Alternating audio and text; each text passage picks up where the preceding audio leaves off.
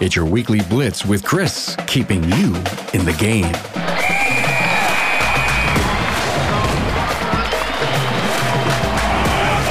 Good morning, everyone. Coach Chris Cotton here from AutoFix Auto Shop Coaching, where I work hard to support your auto repair shop success. As you get into today's episode, you may know someone in your network who can benefit from today's topic.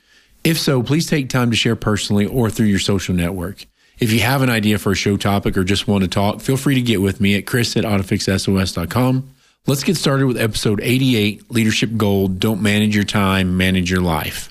So I know it's been just a little bit since we have done any of those because we have a lot of other stuff going on.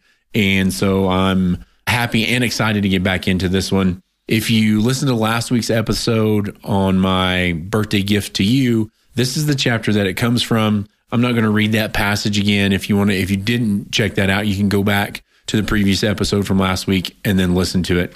I spend a lot of time talking to shop owners about time blocking and managing their time. Maybe that's not the right thing to say or the right way to say it.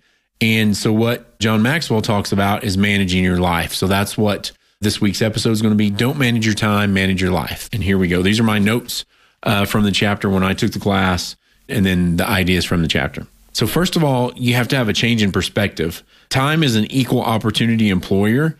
Everybody gets the same 24 hours a day, no more, no less, but not everybody gets the same return on their 24 hours. And I want you to think about that. Second, there's really no such thing as time management. The term, I guess, is an oxymoron. Time cannot be managed. It cannot be controlled or manipulated in any way. It goes on no matter what you do. Same as if you have a meter in a taxi, it keeps running whether you're moving forward or standing still. Again, everyone gets the same number of hours and minutes every day. Nobody, no matter how shrewd, can save minutes from one day to spend on another.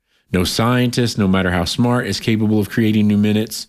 Even with all of his money, Bill Gates can't buy additional hours for his day. And even though people talk about trying to find time, you have to quit looking. There isn't any extra time laying around. 24 hours is the best any of us is going to get. You can't manage your time, so what can you do? You manage yourself. It's a personal thing. It's like having a diet. It's also like the auto shop profits. If you have a bigger plate, you're just going to eat more. So you have to do a better job of managing yourself. Nothing separates successful people from unsuccessful people more than how they use their time. Most successful people understand that time is the most precious commodity on earth. And when you get to a point and you're working and you're billing for your time and you are, you only have so much. And as a result, the people that are in that position know where their time goes. They continuously analyze how they're using their time and they ask themselves the question, am I getting the best use out of my time?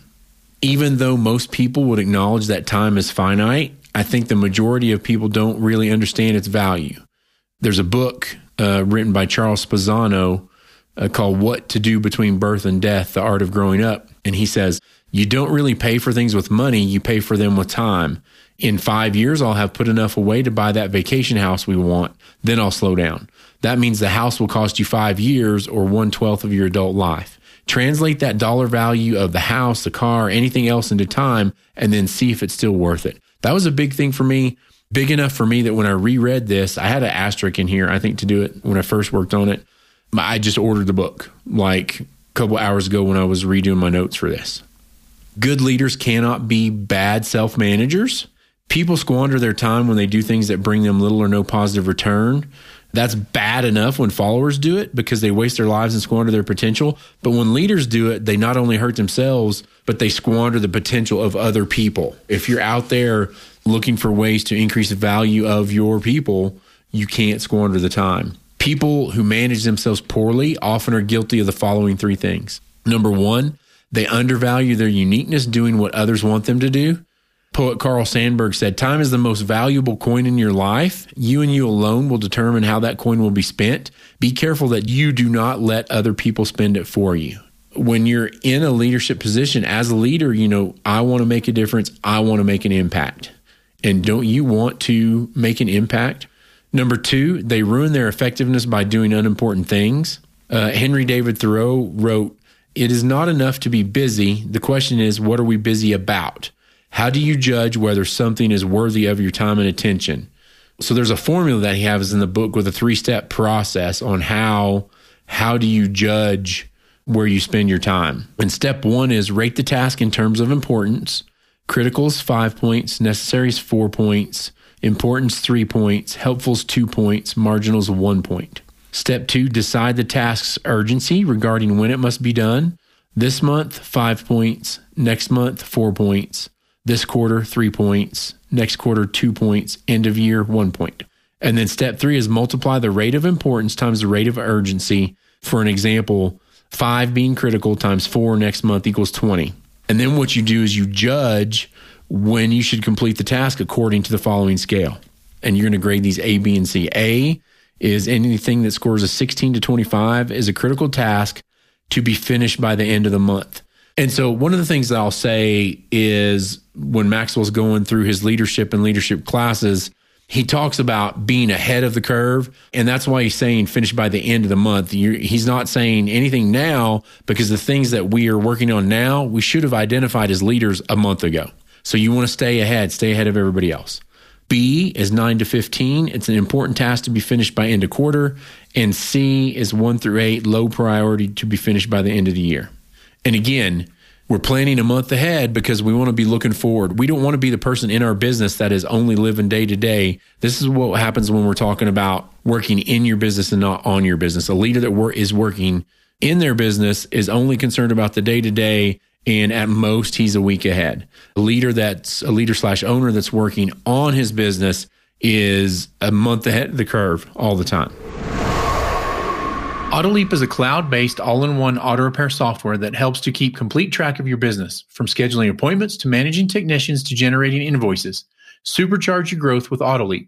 Customers that fully adopt AutoLeap see the following benefits in their first year: 30% revenue growth, with top customers seeing over 100% growth, 75% decrease in no-shows, allowing you to service more customers, 3 times increase in positive Google reviews, leading to stronger online presence, 50% time saved on administrative tasks, driving increase in operational efficiency. Do it all with AutoLeap. Key features and functions include estimates, invoices, scheduling, Google reviews, inspections, communication, QuickBooks, reporting. Get in touch with AutoLeap to see how you can transform your auto repair shop. For a limited time, if you schedule a demo, sign up with AutoLeap and they will waive the $250 implementation fee. Back to number 3 on people who manage themselves poorly are guilty of the following 3 things. They reduce their potential by doing things without coaching or training.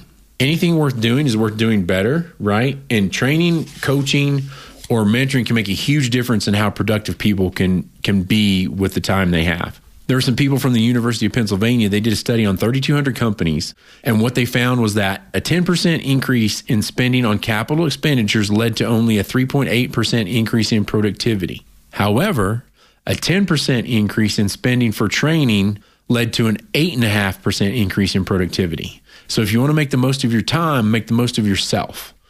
Find someone to help you improve your abilities and those of your people. Again, coaching and training. Zig Ziglar said the only thing worse than training employees and losing them is not training them and keeping them. And this takes us back to the management. There's really an art to managing your life and making the most of your time. It's something that you have to grow into. I don't meet many people who start out life doing it well. Most people don't ever learn it, but those who develop it over time do really, really well with themselves and continue to grow. Life management begins with an awareness of time and the choices we should make to be a good steward of it. Those who have good time management skills, these are the bullets that are good stewards of that. They advance their overall purpose in life. This helps them grow. They underscore their values. This brings them fulfillment. Maximize their strengths. This makes them effective. Increase their happiness. This gives them better health. They equip and coach others. This compounds their productivity. That's a huge one. That's going to be like my number 1 on that list. They add value to others. This increases their influence. Again, all leadership values. They understand that there's no such thing as time management, just life management. If we get to the end of the chapter and we talk about our application exercises, here's the questions.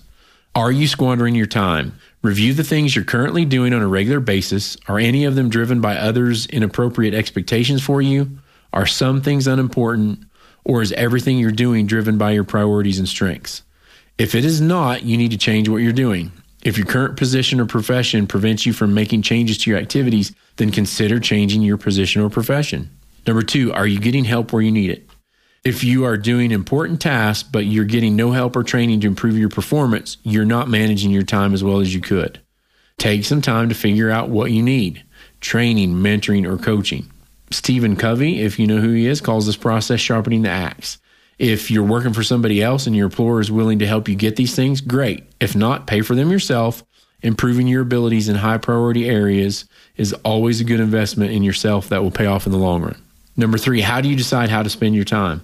What criteria do you use? Do you do whatever you feel like in the moment? Do you create a daily to-do list?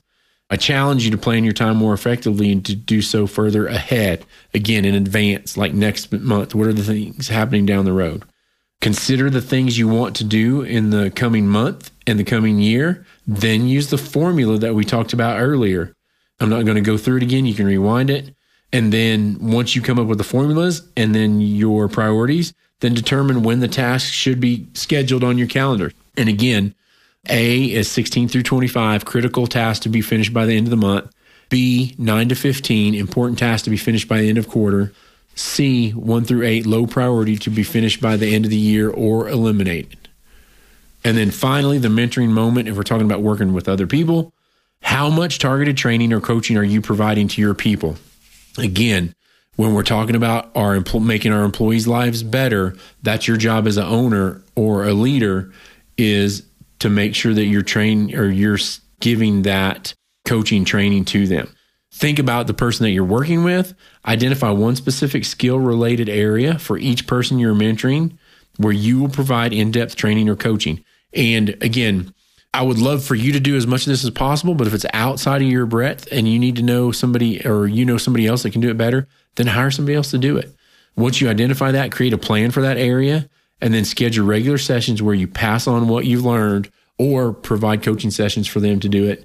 Your goal should be to make this person capable of replacing you in this area, right? As we move up the leadership ladder, we should always be pulling those other people with us. This has been Coach Chris Cotton from AutoFix Auto Shop Coaching, reminding you that it never always gets worse, but sometimes it has to get worse to get better.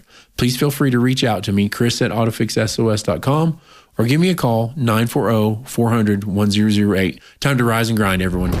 You've been listening to the Weekly Blitz with Coach Chris Cotton on the AftermarketRadioNetwork.com. Follow Chris on your favorite podcast listening app. Let him know what you'd like him to cover. His email is in the show notes. Chris is all for advancing the aftermarket.